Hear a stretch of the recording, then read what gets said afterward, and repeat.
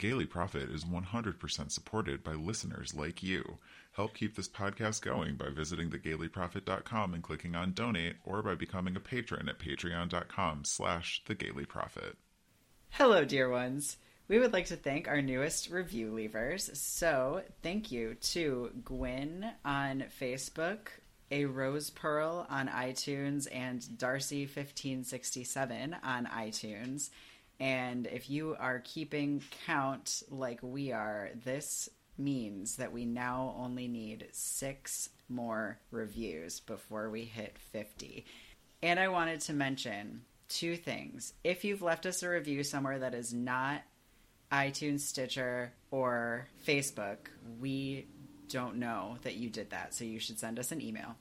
And 2, if you don't live in the US and you leave us an iTunes review, we can't see it unless we log into iTunes as the country that you're in, which is very strange. And ridiculous. Very ridiculous. Super ridiculous. We're signed up for this thing that says it shows us the ones from all of the countries, except one person emailed us a screenshot of their review from a country that's not showing up in that app. So I just want to go ahead and be like, hey, if you live in a different country and you've left us a review, please just send us an email with like a little screenshot of it so that we know, because we want to make sure that we thank you and count you appropriately and everything. So we're so close to sending stickers out to 10 of you. Yeah. And with that,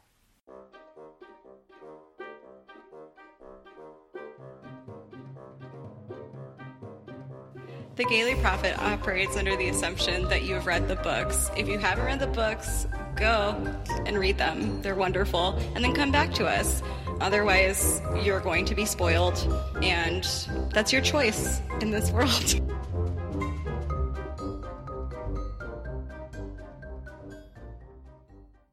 Gay people love puns. I'm dead. We have to stop this podcast. This book causes Satanism.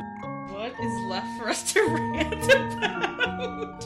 There is nothing straight about Plum Velvet. You shouldn't have been drinking when I said that. Monocles are impractical, but hot. I don't for a second believe that she is a straight person. I mean, I'm definitely here for bisexual Minerva McGonagall. Let's talk about Harry Potter. Hello, and welcome to the Gayly Prophet, a podcast for 2 queer IRL witches reread Harry Potter and talk about it. I am America's favorite Griffin dandy, Lark Malachi Gray. And I am Griffin Dyke extraordinaire, Jessie Blount. And today we're going to be talking about Chapter 11, The Dueling Club. What an exciting chapter. Brief summary. The gang starts their polyjuice potion. Lockhart hosts a disastrous dueling club where everyone learns that Harry's a parcel mouth, something that Salazar Slytherin was known for. Because of this, everyone is more freaked out by Harry, so it does not help when Harry discovers Justin Finch Fletchley and Nearly Headless Nick petrified. Dun dun dun. Dun dun dun. Oh man. Alright, we start this newspaper off with today's headlines. Hogwarts school to remain open despite the fact that students are in obvious peril. When questioned, most parents claimed that a prolonged state of terror and uncertainty builds character. Oh my god. I mean, also true, it seems like. It's so baffling that they haven't closed the school. Like, yeah. It's like, what are they... Sorry, this isn't actually in my notes, but like, what are they telling these muggle parents about their children? Do they tell them anything? They're not. They're definitely not. So, like, they're just waiting for the kids' letters, and they're like, I guess they're having a good time. I haven't heard from them. And it's like, what? Oh, my God. They're probably forging them. I don't know. Oh, my God. I feel like... So, like, 2 of my front page things are just talking about the nightmare fuel in this chapter. There's so much of it. We're not on the front page yet, though, so let's get there. Oh, sorry. You're fine. We turn to the front page where we talk about all the things that don't belong in other sections of this newspaper, starting with nightmare fuel. So much nightmare fuel. Like, the description of, like, the swelling solution splattering all the Slytherin kids is horrifying. Yep. Like, it took me a minute, because there's, like, a thing where it's, like, Goyle is, like, covering his eyes with his hands, and I think his eyes are swelled to the size of dinner plates. And I'm like, what? And it is just, like, it's just so awful that I'm like, oh, no. So I have a little bit of a different... I mean, you're correct, but also when I was reading about the swelling solution, the only thing that I was, like, thinking about was, like, why are they being taught this potion? What is it used for? And I'm pretty sure that the only answer of what you use swelling solution for is dick enlargement. I mean, I guess, yes, that's clearly all you're ever going to use it for. But I guess if you, like, I don't know, wanted to make some really big tomatoes and carrots in your garden, just... Do you think it works on things other than people? Or, like, animals? I feel like it probably doesn't work on inanimate objects, but I would assume it would work on living things. Okay. I guess, no, this is a good point. guess. What the fuck is the point of swelling solution? Because, like, are you just making it in general lard? I don't know. This is the shit that all of our spam folders are full of, where it's like, just like one drop, and then you're like, yeah, I'm a porn star. But I'm like, I mean, could I, like, pour it on my cat and make, like, my cat jump? It doesn't seem like... Because it seems like it only affects the area that it hits. So, like, one drop on your cat would swell on that part of its body. Which is why I feel like that's the only thing it would be good for. Because it hits Malfoy in the nose, and his nose gets really big. So, I guess then the question is, why the fuck are they learning this? Exactly. Is the sex ed at Hogwarts, like, undercover teaching children the potions and shit that they need for their, like, healthy and happy sex lives without blatantly telling them that that's what they're learning? Everyone in that classroom is thinking about this. Yeah, this is true. I guess I feel like then they really should be teaching, don't put too much on your dick, because then it's just going to be, like, 3 foot long, and then, like, what are you going to, like, you're going to have to take care of that. Yeah, it's really important to make sure you teach them the deflating draft at the same time as the swelling solution, because otherwise you end up with kids like this fucking friend that I had in high school who took one of his dad's Viagra. Oh my god. If you take Viagra when you don't need it, turns out you just have an erection that lasts, like, all day. And it was, like, the funniest thing in the entire world. I feel like I also have a high school story like that. About, like, someone in my high school doing that, and it just, like, their erection just didn't go away. And I'm just like, that sounds painful, I guess? I don't know. Yeah, I remember him saying that it was, like, basically numb and, like, thwacking his dick against the edges of tables in classes to try and, like, make it go down. Wait, he took it during school? That seems like... What? No, dude, we don't need to talk about how just incredibly fucked up my friends were in high school. Alright, They would, like, take an entire pack of cold medicine and then go to class. Why? I don't know. I think that makes more sense to me than taking a Viagra if you're not going to be trying to, like, fuck someone for, like, 10 hours. Just, like, you're just, like, in class, in pain. I think that he just wanted to know what would happen. Well, I was going to say it's an excellent segue into my other point about my front page. Okay. Which is Percy looking very cheerful coming out of the library. He was totally in the library with his girlfriend. Uh-huh. Yeah. Just like, why are you in the library at like 9 a.m. or whatever? It's like, okay, Percy, all right. Uh-huh. That's a really good point. Well spotted. Oh, Percy. Okay, so, like, staying on the theme, I just thought the whole situation where Lockhart during the dueling club, like, drops his wand and is like, my wand got overexcited. Is so I know, just like, what? That sounds like a problem, maybe you should take care of it private?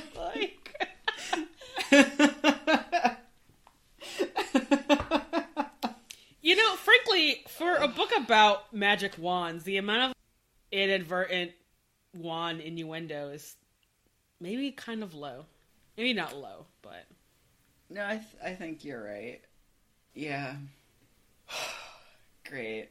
The rest of my front pages aren't nearly as funny, so... Yeah, I have a few more things that I just wanted to point out of varying degrees of amusement. Yeah, go for it. The bit where Harry's in the library and he's, like, spying on the...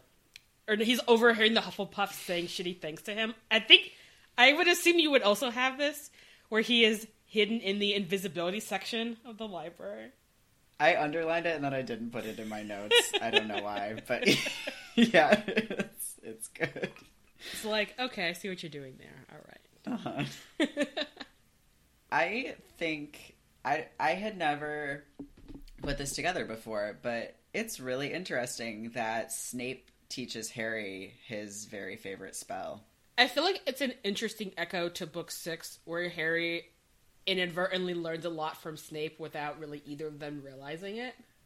And I feel like this is sort of another instance of that happening. Because, yeah, like, Harry fucking loves Expelliarmus. Like, that's literally the only spell he ever uses when he's, like, in trouble. Yep. Yeah, there's, like, more Harry using Expelliarmus, like, memes and comics and jokes on the internet than you can count.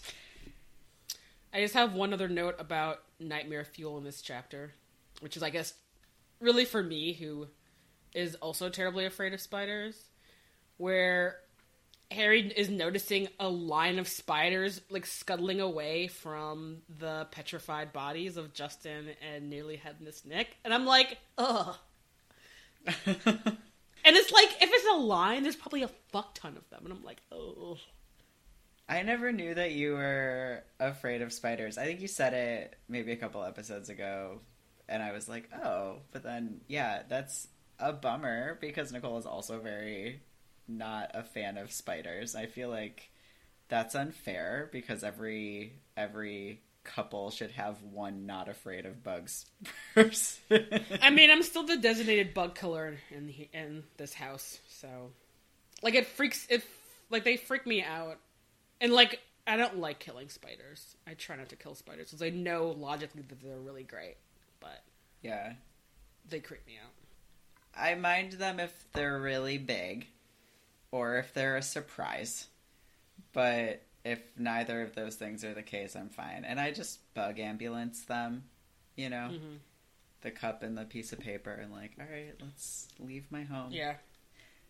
But anyway, that's neither here nor there. So what Peeves does to Harry is awful. It's not kind or good, but also he's really funny. I feel bad admitting it, but like his song is good and I am amused. It's like probably there's so many people that Harry would have not wanted to like have them catch him in this situation, but the fact that it's Peeves. And I think that, honestly, part of it is that I feel like Peeves is, like, genuinely shocked when he sees nearly headless Nick, because it's like, you're a ghost. Nothing can touch me. Right. But it's like, oh, you can be petrified? That's pretty horrifying. And then, then he just turns it around. It's just like, oh, I'm not afraid. It's just Harry Potter murdering people. And it's like, what?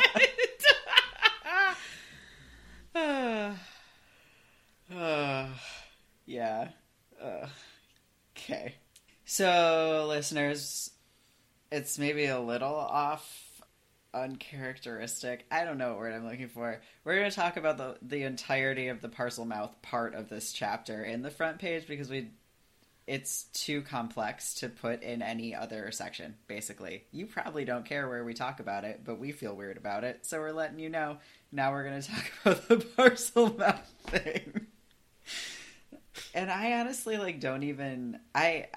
I don't know. I like barely underlined anything in this chapter that had to do with it, even though that's the main point of the chapter, because I'm kind of at a loss for how to talk about it. So I'm sort of hoping that you can lead this conversation. Yeah, I have a couple of things about it.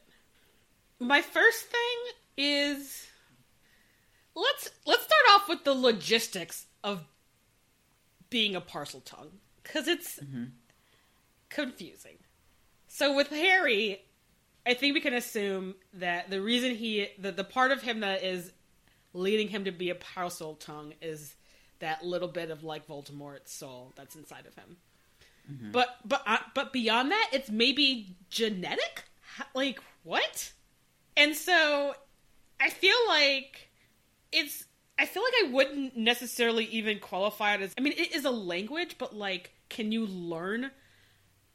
Like parcel mouth? It just seems like a weird thing where it's like you're born with this ability to like talk to snakes or to be able to communicate, be understood by a snake and vice versa. And it's such a weird thing to be able to inherit, I guess. I don't know. Yeah. I think that you're correct. It's genetic. You can't learn it. It's like being what is Tonks? Metamorph something. Yes, something. Metamorph magi. Also, what a terrible word, but okay. Yeah. Yeah, where you just are born with it. I feel like the way that it's described, I would guess that an infant who hadn't even learned to speak the language that their parents speak, if you put a snake in their cradle, would be able to talk to the snake, which is weird because obviously that's not how language works. But and yeah, it's not how language works. And it's like, is parcel mouth the only people communicating with animals' languages is? Because if I could like understand cats, that would be cool. Also, pretty terrible because I'm sure my cat would just scream at me even more. If this is, she'd be able to tell you why she suddenly doesn't like the food you're feeding her anymore. So that'd be great. So you could just be like, "Oh, I just don't like this anymore. Can you get me some more quail?" And I'm like, "Get a job." No kidding. She's very beautiful. She could probably be a model. She's such good eyeliner. Winnie the Instagram influencer. She could. Yeah, I'm like, if I was in this world and it's like some people have an inherent ability to talk to animals, I'd be like, yes, can I just talk to cats? That would be cool. Cats are magical just like snakes are. That's such a good question. Do you think that Harry can talk to all reptiles or just snakes? I think that's actually a really good question. A basilisk is obviously snake-like, but it doesn't necessarily mean that it is a snake. You know? True. And so... It's a serpent. Is serpent and snake, are those synonymous? I mean, like, I don't know. It's like, a tongue twister. If you're a giant, like, magical, long-living basilisk, maybe you're more like a dragon. I feel like that just seems more... They're hatched from rooster's eggs, too. No, they're hatched from chicken eggs. But the call of the rooster is fatal. Something like that. Just sorry, roosters don't lay eggs. So Harry can talk to regular snakes and magical snakes. Mm-hmm. So, like, maybe if there are snake-adjacent magical creatures he could talk to? So given that many biologists at this point agree that birds and reptiles are one kingdom, if Harry could talk to all reptiles, he should be able to talk to Hedwig. They're all dinosaurs. Yeah. And, like, to dragons. He should have been able to be like, hello, in the fourth book. Excuse me, ma'am. Can I just grab the fake egg in your nest? It's good. I don't need any one. Just the fake one. Oh my god. That should have been how that went. How fucking rad would that have been if Harry just walked out and was like, why, hello. This is what's going on. I just it's not even yours. And then everyone was like, what the fuck? And then he got it in like 2.5 seconds. Yeah, I definitely have read at least 3 different fan fictions that has, like, had some kind of variation of, like, Harry uses his parcel tongue ability to, like, just communicate with the dragon. And it's like, why was this in the books? Yeah, that's really incredible. I feel like my other question is that I haven't landed on if I think that Harry is still a parcel tongue after he destroys the bit of Voldemort's soul inside of him. Because I feel like it makes sense that he wouldn't, but then I'm like, but maybe he just has that ability now. I don't know. Yeah, that's a really good question. Yeah, I don't know. And so, it's also kind of frustrating where it's like, everyone's like, oh man, being able to talk to snakes is such an evil thing to do. And I'm like, but it's just snakes, dude. Like, I don't know. And everyone's interpretation of the situation is really weird too. I'm with Harry when he's like, I talked to the snake and then it backed off. Like, it was attacking and then I was like, hissy hissy, and then it stopped attacking.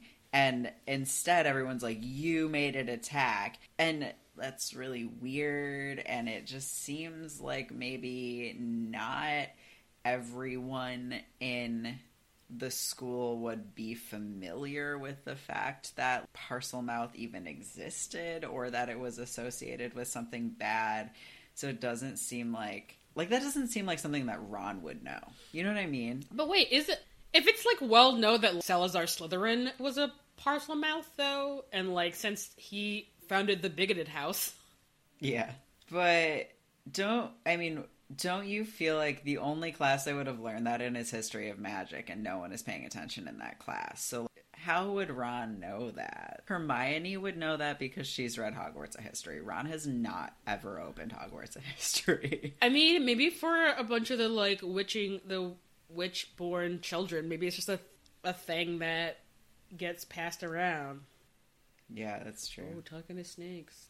Which I feel like probably sucks, because there's probably other there's places in the world where there's a fuck ton of snakes that are native to that continent. Like, I'm sure there's a ton of Parselmouths in India where you have a fuck ton of snakes that are native to that area. So it's sort of like, it's probably weird if it's just like... You know who was probably a Parselmouth was St. Patrick. Didn't St. Patrick, like, drive the snakes out of Ireland or something like that? Mm-hmm. He was probably a witch. Yeah. Who could talk to snakes. Yeah. I just feel like there's probably some, like, Southeast Asian and Indian witches who are like, okay, but my entire families are Parselmouths because of evolution. Because it's evolutionarily beneficial to be able to talk to snakes and protect your family from cobras. Yeah, totally. So I feel like it's maybe also a little bit of that, people being like, oh, only foreigners know how to talk to snakes, you know? Yeah. Especially since I feel like we've established that, like, Salazar Slytherin is probably from Spain. Yeah, it is. It's a really... This whole thing, I feel like, just raises more questions than it answers. And maybe that's kind of the point, except, like, thinking forward through the rest of the books, I don't feel like the questions are ever really resolved. I kind of wish it would have came up more later in the series, too. It's like, Harry's this really cool, rare magical ability. Why does he... at the very least, I mean, maybe it would have been too much, but I'm like, he could have just had a pet snake. Percy and Ron have this illegal rat. Yeah. It's like... Yeah. Yeah, and some snakes are, like, really into hanging out with people. Yeah. I don't know. Maybe Harry really doesn't need any more, like, stigma. He doesn't need to be, like, the weird snake kid. Yeah, he doesn't need that in his life. Yeah. It's like that weirdo Harry Potter always in the corner talking to a snake. Also not a euphemism, everyone, so... I probably should have waited till you weren't taking a sip of your drink. I managed oh, man. that time to not try and ruin my equipment by spewing tequila all over it. Okay. Is there more about this Parselmouth stuff that we should dig into? I only had, like, one small point that I appreciated. So, when you read book 1... and Harry is just talking to the boa constrictor at the zoo, You're like, oh, another weird thing that, like, magical kids can do. And then it comes back here where it's like, actually, this is really rare, and people think only dark wizards can do this. And Harry's just like, I just tied it to a boa. And they're like, what? It's like, yeah. Just what? I just like it when minor things come back in the book, that's all. So. Yeah, no, I agree, for sure. Welcome to the politics section, where we talk about things that are fucked up. So, unfair Hermione description, watch. Ron says, you read too much, Hermione, when she's literally naming things that could be responsible for the attacks happening in the school. Fuck off, Ron. Not only that, but it's like, that's literally 80% of the reason why she is able to save your ass, Ron. Right. It's like, she's saying useful shit. Why are you shutting her down? The appropriate response is like, oh, what's a chameleon invisible ghoul or ghoul? something? Yeah. Like, not you read too much. It's like, oh, what is that? Could that be the thing paralyzing everyone? Like, why? Why is he such a dick? I mean, who knows really why Ron is a dick in a majority of these books.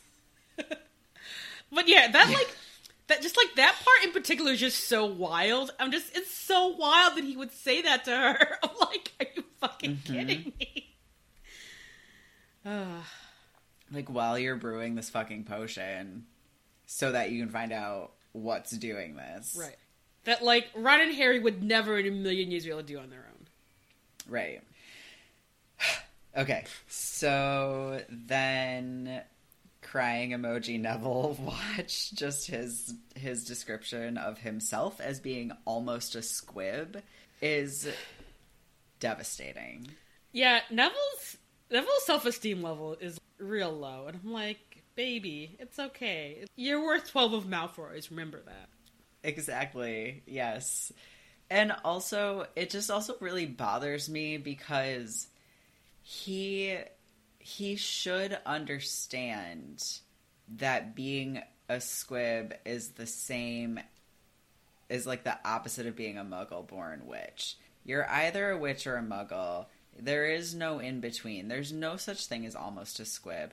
And I feel like the only reason that he would hold that belief about himself is because he has been told really terrible things by his really terrible family that have made him, like, believe something that's, like, just objectively impossible. It's not possible to be almost a squib. So, like, it just shatters my heart to think about where he got that message.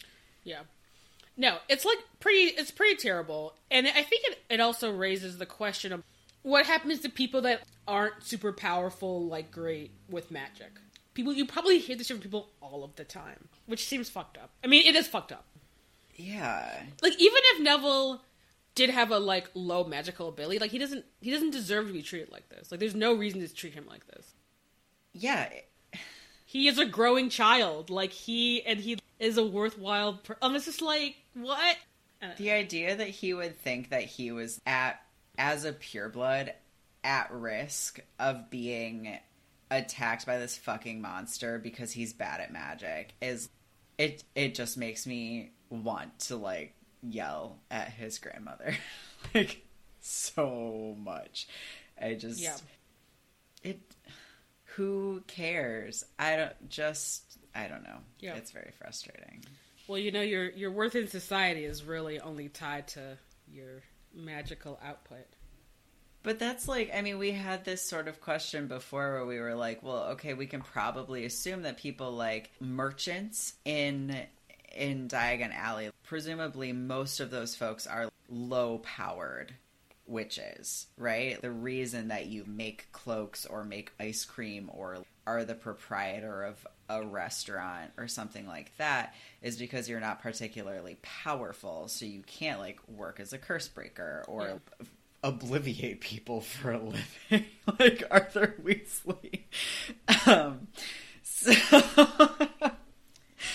So it's not like there's not a place in this society for people who aren't particularly powerful. There's a lot of jobs available that are very, very necessary that don't rely on you being particularly good at magic with your wand. No, but I feel like if you're the only child of a pure blood house like Neville is, it's like those things are probably not acceptable for him to do. Neville should just have a plant shop, and that should be his job.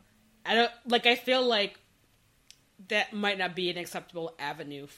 You know? Yeah, but also given the whole there's no child care in this damn society situation, probably Neville's fucking gran was a stay-at-home mom. So how is that any more respectable than running a plant shop? These are both totally legitimate avenues of being an adult witch that don't particularly rely on having a ton of magical ability, especially because she presumably has a house elf. So, she doesn't even have to be able to conjure dinner. She could have the house elf conjure dinner and do nothing but, I don't know, hang out with her kid or not, run DAR meetings. I feel like that's what she did.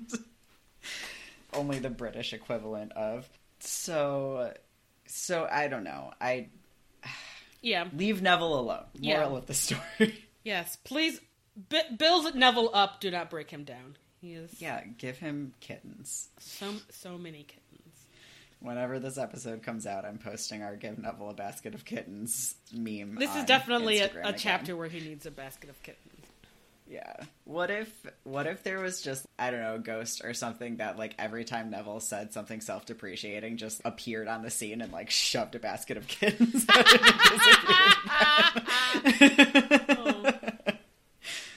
Oh. Anyway. Okay. So next I have an fuck you JKR writing ugly as bad watch alert with Millicent Bulstrode. Okay, yeah, I have that somewhere. Yeah. Editorials, maybe. I had it in editorials, but I would definitely want to talk about it here. It's just I don't know. And I feel like the way that Millicent is described, I'm just oh, maybe she's just soft butch. Leave this soft butch baby alone. Yeah. Yeah, I did not like the way that the description of Millicent was played off. Even though I'm just okay, yeah. That is a way that people look. Yeah. I mean, honestly, I feel like the mean girls in Slytherin House should all look like Regina George. Beautiful and evil. I don't just... This it's like J.K. Rowling literally cannot fathom the idea that someone can be unkind and attractive at the same time, / that someone can be unattractive and kind. All of these things are within the realm of possibilities. Malfoy is the only person that breaks this. Well, I guess the whole Malfoy family, right? Bellatrix and Narcissa and whatever. But everyone else, it's oh, they're bulky and look dumb and whatever. And it's just stop. Right. It's oh, she's pug-nosed. I'm what? What does that even mean? I don't even know. Is that Millicent too, or are you talking about? No. It's actually Pansy Parkinson, who I've always envisioned as kind of being a very pretty mean girl, but I think she's described as having a pug nose, which I'm she totally is. Which I'm what? I know. It's just infuriating. It's lazy. It's really lazy to just equate people who are quote unquote evil with people who are being the same as people who are quote unquote ugly. Yeah. And it also is just such a narrow idea of what makes someone beautiful, I think. I feel like whether or not someone is attractive is all about who they are, how they move through the world, how they present themselves, Yeah. Anyway. Yeah. Okay. It's lazy writing. My last politics note is I'm never going to stop until we get past this, reminding every time mandrakes come up, reminder, mandrakes are people. She's putting socks on them! What?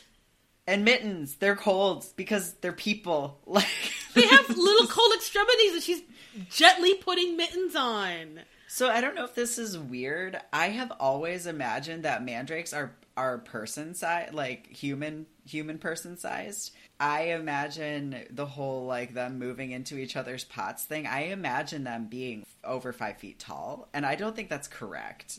But that's how, from the first time I read the books, I was like, I imagined them being human sized. I feel like I did not imagine them as being human sized.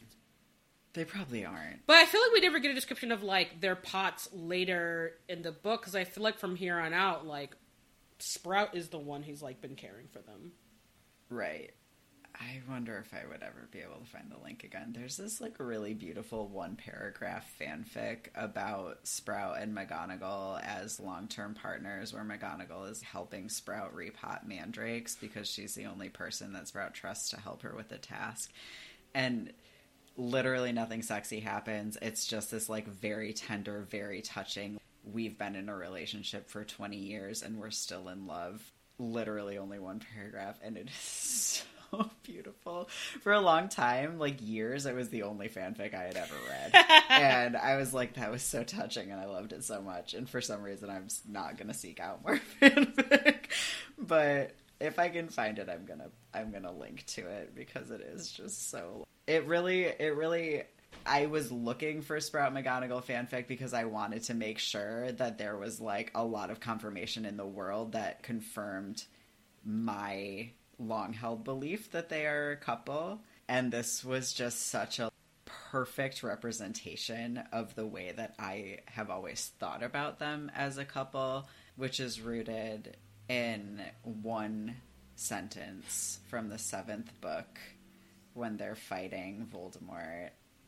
And it says, someone's like, we can't hold him off forever. And Sprout's like, but we can try. And then a grim look of understanding passes between the two women.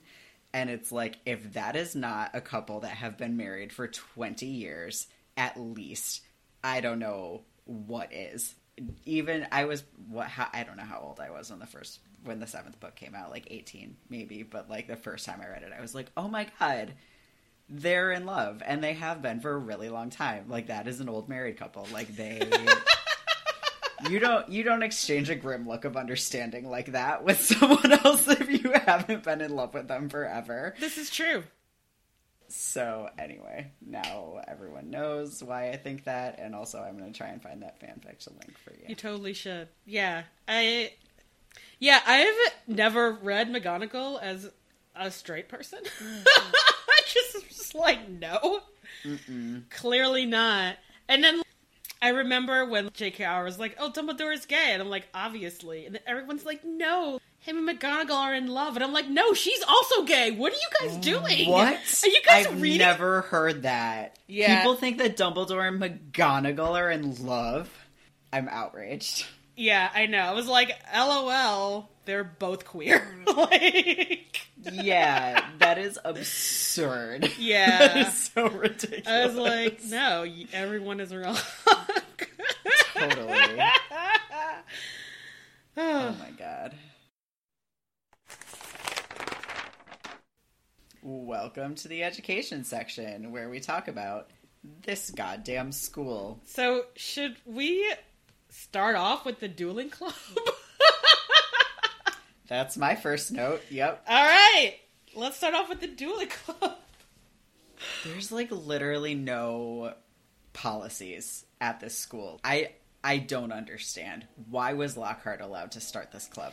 Why was he allowed to start this club? Why are him and Snape the only adults that are there in a room that seems like it's full of hundreds of children that are learning how to duel? This was always going to be a disaster. The fact that besides maybe some bruising, no one else is terribly injured is miraculous. I mean, it's only because the whole situation with the snake happened and the club ended early. If they had kept going, many, many more terrible things would have happened. There would have been for so many sure. injured kids. Yeah, and it's just like, what a joke. What a fucking joke. Like, why did anyone allow this to happen? Mm-hmm. And I so also... do we move from there to... Oh, sorry, go ahead. No, you were going to say? Do we move from there to Lockhart or Snape? Either one. I was about to say that Snape behaved very badly in this chapter. So let's move to And Snape. even as an apologist, I'm just like, you just fucked up this entire chapter, bro. Like, So bad. like what? Oh my god. Why did you tell Malfoy a spell to shoot a snake at someone? What the fuck? What are you doing? Stop being mean to Neville. Also, you're the only competent Oh my adult god. here. His shit that... Yeah. Yeah. The thing that he says to Neville is unforgivable. He should be fired. I mean, obviously he should be fired. But, like, saying something... Like, he should be facing serious disciplinary action as a result of saying something like that about a student in front of the entire school. You should never be allowed to do something like that as a teacher. No. Should not talk to children like that ever. In any capacity. Yeah. Neville needs those kittens.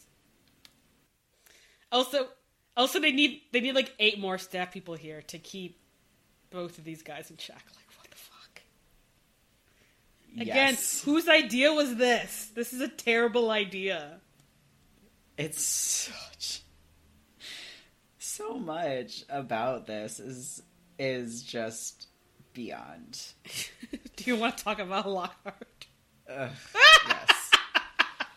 Let's talk about Lockhart, aka this fucking guy. Why did anyone let him do this? Where's McGonagall? Someone needs to fucking be here. That's like under control as a person. The thing that really gets me is that Hagrid needs permission to put a charm around her chicken coop, and Lockhart is allowed to start a fucking dueling club. Those need to be reversed. Hagrid should 100% be allowed to put a charm on her chicken coop to keep her roosters safe without having to ask anybody, because duh. And Lockhart absolutely should not be allowed to start a dueling club. This is not... Everything has been done incorrectly. Yeah. Here. Yeah. Everything about this is wrong and should never have happened. This should literally have never happened. And then what comes out of this is more shunning of Harry by the entire school. No one is like, hey, stop fucking picking on Harry. No one. Parts about this just an innate magical ability. That doesn't mean you're fucking evil. Right. Could someone say that, please? And literally anyone, just any adult, like anyone, please.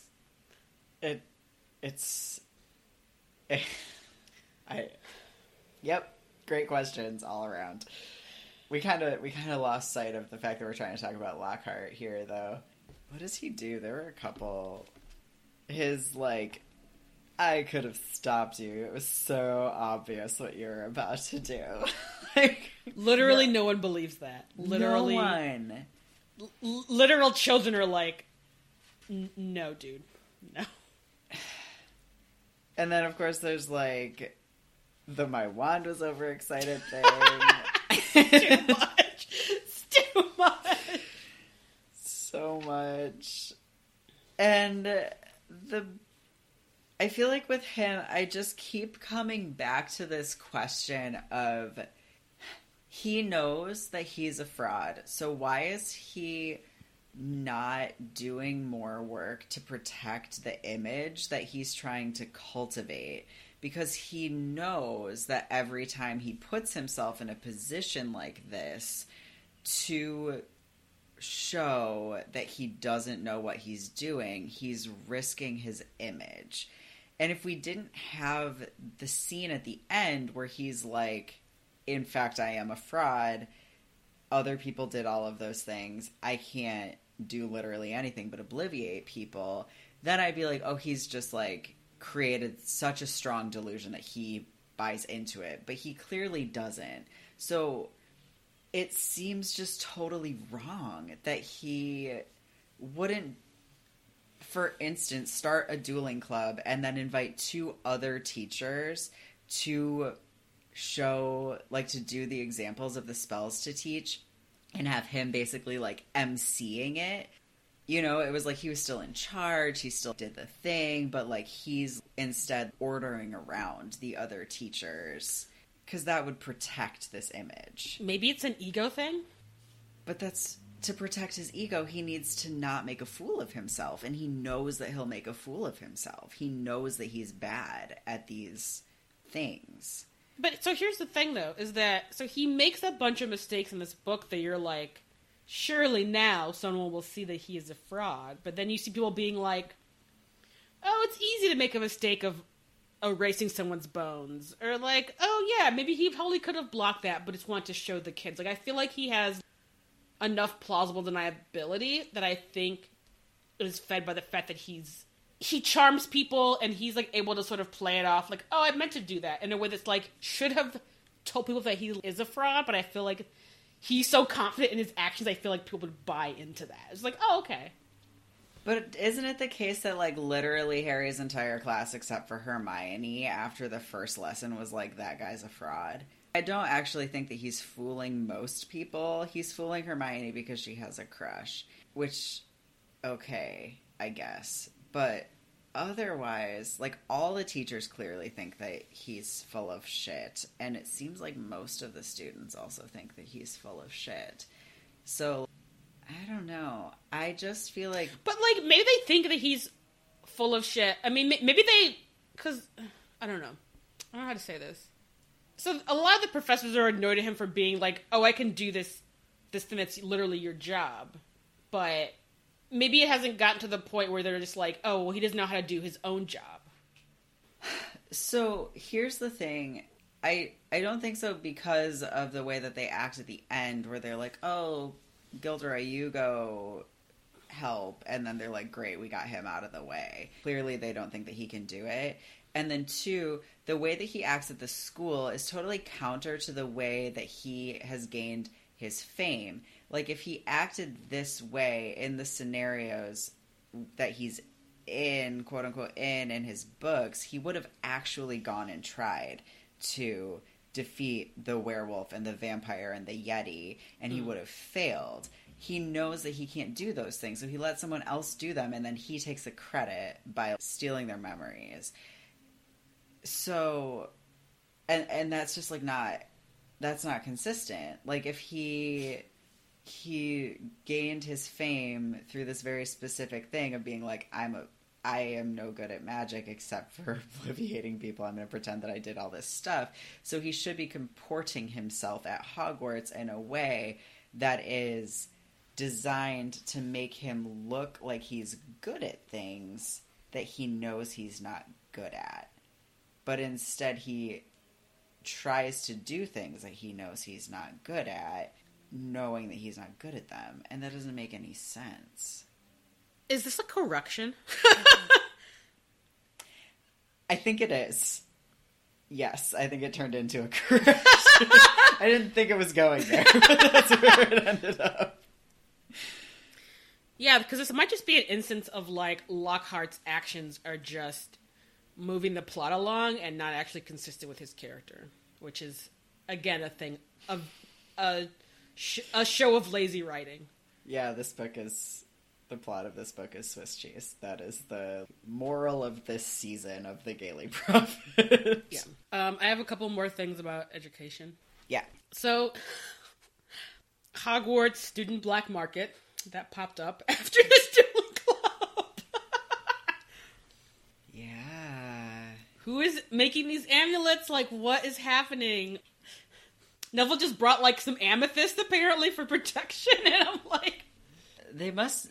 The older kids, 30 years and up or whatever, must be getting them in, like, the Nocturne Alley equivalent of Hogsmeade, right? But I feel like some of the things that Neville's described as buying is just like, I feel like they are just selling the younger kids. Because I think you're right. I think it's definitely older kids selling it to younger kids.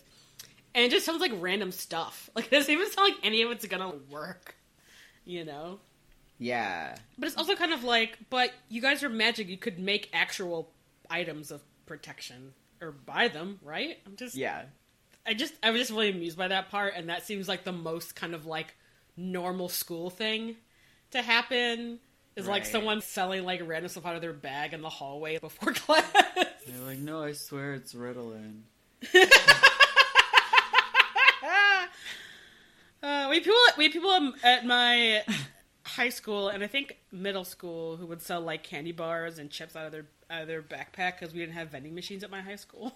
Oh. So. Yeah, no, I went to hippie school. We had complete freedom to leave campus.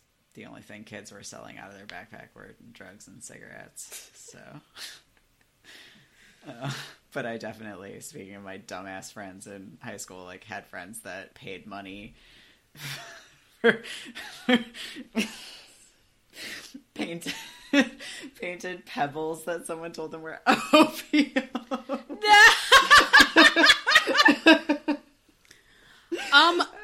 Because I'm a terrible person, I have always wanted to sell like when I was a teenager, like not like now, but when I was a teenager, I really want to sell fake ecstasy and just carve things into like Smarties. I like never got to that point because ADHD and follow up, but I'm just like, I can make so much money selling fake drugs to people. Right?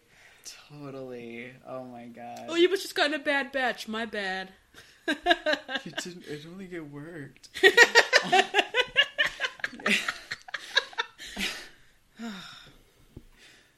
Oh, Lord. All right. Anyway. The only other thing I have is that, and I think we talked about this at some point before, but just how ridiculous that this is like the middle of book 2 and Harry is just now finding out even where the headmaster's office is.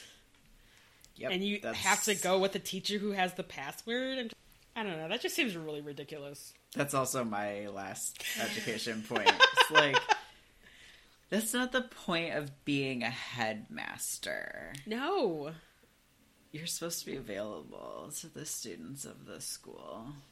It's like totally unacceptable that you need a password to get to his office. And I feel like it'd be different if it was ever seemed like Dumbledore was just like walking in the hallways, like saying hi to kids or wherever. You know, if he was just like, oh, he's never in his office, why do I need to go there? But you don't really get the sense that he's around ever. What does he do all day? Like, what the fuck, dude? Right, because like, what are the headmaster responsibilities if not dealing with students? That's your job as the headmaster / dean / principal, whatever your title is. You're like responsible for students. Yeah. And I mean, I'm sure whatever like weird administrative stuff he has to do does not take up all of his time for him to not be out in the school with the kids. Right. No, he totally needs an office that's accessible. And that's the other thing, is that there's not like a secretary anywhere. There's not like a place where children can reliably go find a teacher. Like, they can go to the teacher's lounge, but that's like kind of an off limits area. That's not like somewhere you're supposed to go to access an authority figure. So unless you can just like find them in the hallway, or they happen to be in their office, and it seems like their offices are scattered throughout the castle as opposed to in a central area, these kids are kind of on their own. And that's like really fucked up. And I mean, I think we see it time and time again why that's terrible. Right. And it's weird because it's like, even if there was like a system where you're like, you touch your wand to a thing and it rings a bell, or it like alerts the teachers somehow that you're being bullied mercilessly, like something. Yeah. The castle is so huge. There's only so many teachers. Literally anything can be happening. And in the course of this book, literally everything does happen. That is terrible. Because there's no control over any of these children and their whereabouts and what they're doing at any given time. Yep, that's correct. Okay. Like, you never see a portrait being like, let me go get a teacher. What the fuck is the point of you? What are the point of the fucking portraits? Shouldn't they know that it's a basilisk? Can we just... Right! Oh, yeah, I saw big-ass snakes just slithering past, yesterday afternoon while I was tending my sheep in this painting of me on the hillside. Like, yeah, you should get on that, Dumbledore. Like, come on. Yeah. Yeah, they're only like attentive when there's something to gossip about, and the rest of the time they're just like, I didn't see anything. This goddamn school. We're pretty mad, so you want to go to editorial? Yes, we can go to editorial. Welcome to editorials, where we rant about stuff. I'm pretty mad that Ron would dare to go to a fucking dueling club with his broken-ass wand that is clearly a risk to everyone around him and himself. Yeah, I don't know what he was literally thinking. That was a terrible idea. What did he do to poor Seamus? I thought Seamus was, like, comforting him for whatever Ron did to himself. No. Oh, you're right. No, he did apologize to Seamus for whatever he did. Honestly, he clearly needs to do something about the fact that his wand is broken. But also, if he's not, he needs to, like, take precautionary measures and not point that shit at another human being. I feel like Ron and Precaution are, like, just two magnets that are, like, meh, that don't connect, they repel. Whatever side of the magnet that does that. Yeah. Also, someone get Ron a new fucking wand. Yep. Why have none of the teachers noticed that his wand is broken? His grades must suck this year because his wand is broken. It's basically like if you grade suck because you can't see the board because you need glasses and no one has gotten him glasses. This is basically what's happening. That's a very good analogy. Just the Hufflepuffs in this chapter. I mean, it's just ridiculous. They just are so mean to Harry in this chapter. It's like, you guys. Mostly Ernie. Yeah, Ernie's a dick. Because Hannah's kind of like, but really, has he ever? And Ernie's like, no, shut up. I have opinions. Yeah, I feel like Susan's like, I don't know about this. Oh, is it Susan? It might be both of them, honestly. Because there's a lot of Hufflepuffs sitting at this table. So. Yeah, that's true. Just, like, don't spread rumors is, like, a really solid, universal piece of life advice. Yeah. I mean, this, again, could have been prevented if someone would have said something to the students about, like, hey, y'all, just because someone's a parcel mouth doesn't mean they're evil and trying to murder students. Right. My only other editorial is for Hermione and Ron, which is like, is this unlocked public bathroom actually the safest place to brew your potion for over a month? Are we sure that is a good idea? Because I'm not. You know, I actually think it might be, since it is the toilet that Myrtle hangs out most in, and it seems like if Hermione and Ron are any indication, no one wants to hang out around Myrtle. Yeah, but, like, Hermione knows about that bathroom. Oh, wait, I'm sure everyone knows about that bathroom, but... She's been in there before. That shit is, like, in there for a month. That's a lot of time for someone, a first year, to not know that that's not a bathroom people want to go in, and to just, like, go in there to pee and accidentally discover their potion. 2, for someone to have, like, an urgent need and not have enough time to make it to a different bathroom before their next class. 3, for someone to just be like, I'll just ignore Myrtle and, like, go pee. Fuck it. You know? This is a very public place, and this is a castle full of dark corners to do things in. Hagrid literally raised a giant person-eating spider somewhere in the dungeons without anyone finding out except for Snoopy Tom Riddle. Percy and Penelope Clearwater are getting up to all kinds of shenanigans down in the dungeons without anyone finding out what they're doing. There are better places. This is not a good place to do this. I don't know. I think I have to disagree, just because I feel like hiding things in plain sight is often a really good hiding place. And it seems like they're in a stall that's like furthest from the door. Even if there is one person who's just like, I gotta pee and I don't want to look for another bathroom, they're not going any further than that first or second stall. And if they are, they're leaving immediately. So if there's like weird bubbling, gurgling noises, they're probably just like, this weird haunted bathroom, okay, I'm out. Okay, so here's my question. Are they able to somehow magically lock and barricade the stall when they're not there? The stall does have a keyhole, so, because Hermione looks through it when Harry comes in. So they could lock it. But honestly, I think if Hermione just put a, like, out of order sign on it, I think that also would have sufficed. It's probably locked, because it's Hermione. Okay. Out of order. I wouldn't have gone in there. Fine. Also, I don't want Ghost Myrtle to cry at me while I pee. That's like a lot of... That's the a lot other of piece of this, on. though. Myrtle knows everything that they're doing. She could tell on them at any given moment, and she's extremely volatile. And if they offend her, she has literally no reason to not go snitch on them, which is kind of an important piece of deciding if it's a safe place to brew your potion. No, I think, yes, that is actually... Because that's such an X factor that could have gone wrong real quick. Because, yeah, Myrtle doesn't have any loyalty to them and could have just been like, I have a secret. Come pay attention to me so I can tell you my, like, terrible, awesome, terrible secret. Yeah. So. This terrible decision that these children are making for no reason. Oh, Myrtle. Oh, Hermione. Yeah. Yeah. Okay. Do you have other editorials?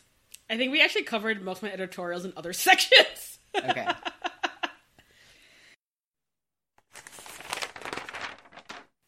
Welcome to Corrections, where we correct stuff. And this is just inconsistency within the canon correction, where what Expelliarmus looks like in this chapter where we're first introduced to it is nothing like what Expelliarmus looks like throughout the rest of the series.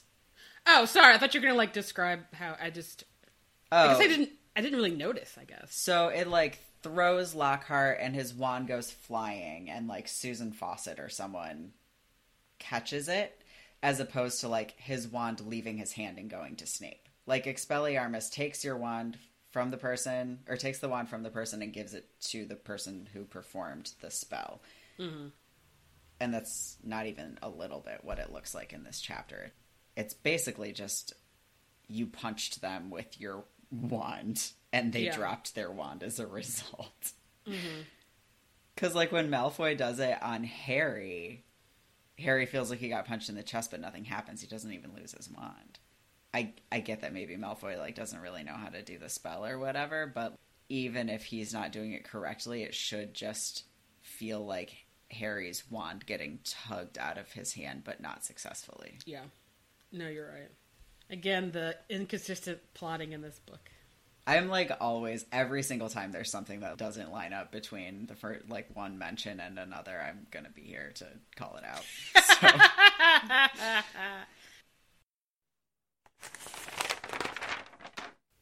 Welcome to Horoscopes. Ooh, squeaky. Welcome to Horoscopes.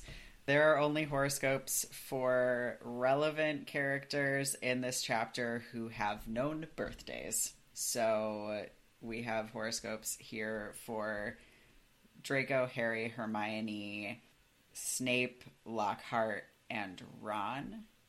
Neither Justin nor Ernie have known birthdays. Which is unfortunate, but... Yes. All right, here we go. Gemini. Oh, Gemini, will you ever find the line between flirting and malice? They'll never know that... They'll never know you like them if you keep attacking. This week, try a new tactic.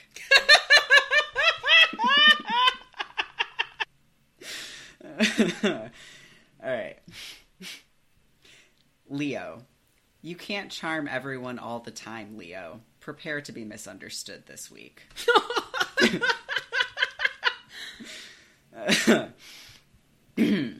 Virgo. Slow your roll, Virgo. Rushing into a new project isn't likely to have the outcome you desire. Take some time to think before you act this week. Capricorn, which, just for anyone who doesn't know, Gemini is Draco, Leo is Harry, Virgo is Hermione, Capricorn is Snape. Capricorn.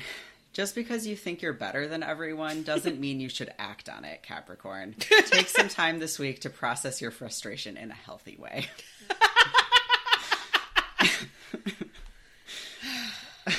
Aquarius, which is Lockhart. Aquarius, avoid the public eye if you can. This isn't your week to shine.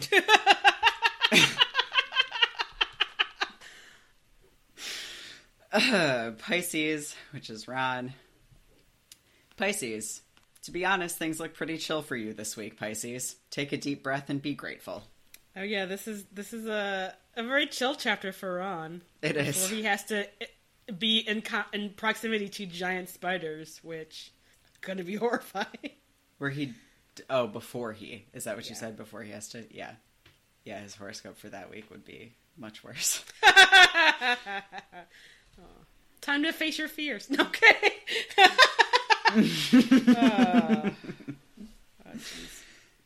All right. Thank you for listening to the Gaily Prophet. We have a new announcement to make, which is we have added a donate button to our website. So if you don't want to become a monthly donator through our Patreon because for some reason you're not interested in getting our Patreon exclusive stuff, that's fine. You can still throw a little money our way to keep this podcast sustainable for the long haul. It would be good if you gave me some money because this is like a 20-hour-a-week job for me as the editor and producer of the Gaily Prophet. So if you benefit from the existence of this podcast, just go to thegailyprophet.com and click on donate, and you can throw any dollar amount that feels good to you our way. Every dollar counts, y'all. If you would like to support us in other ways, you can follow us on social media. We're on Facebook, Instagram, and Twitter, all under the Gaily Prophet. You should definitely share stuff, retweet, regram, share our stuff. It's really great. And, you know, the more fans we have, who can see our cool stuff, the better we feel about putting the work into this here podcast. And the better the world is. And the better the world is about, you know, our in-depth analyses of these here books. You should rate and review us on iTunes, Stitcher, Facebook, wherever you're listening to this at. You should leave us a review. It helps people find us, and it makes us feel excellent because we know that you like us. You really like us. Again, we are also on Patreon if you want to become a monthly subscriber. It starts at the $1 a month if you just want to shoot us for $1. There's a lot of really cool Patreon exclusive material up on Patreon, also under the Gaily Prophet. You can also buy some of our merch on our website, thegailyprophet.com. We have some cool mugs and stickers and t-shirts to show everyone what a queer Harry Potter nerd you are. Yep. You can find me on the internet at larkmalaki.com. That's LARKMALAKAI.com, where you can learn about all the different things that I do in case you want to give me money for other skill sets that I have, including giving really good tarot readings, trying to do more tarot readings with my time. So I'm just putting it out to the universe / all of our listeners that that's a skill set that I have and I can do no matter where you live. So you should go schedule a reading with me because it's fun. Also, you can find me on Instagram at larkmalaki and at Radical Healer. You can find me on the internet on Twitter at Jessie_Detroit. And I am also on Instagram at Live from Detroit. The music in our theme song is by Kevin McLeod. Our spoiler warning is voiced by Sarah Sarwar. Our logo art is by Theo Julian Forrester, as is the fantastic weekly comics for every chapter episodes. Theo makes them every week, and they're phenomenal. Please go check them out, because they're great. And they're on our website and our social media. And you can find all the information in our show notes. Yes. Until next time. Bilingual. Rumors. Malice. Scuttling.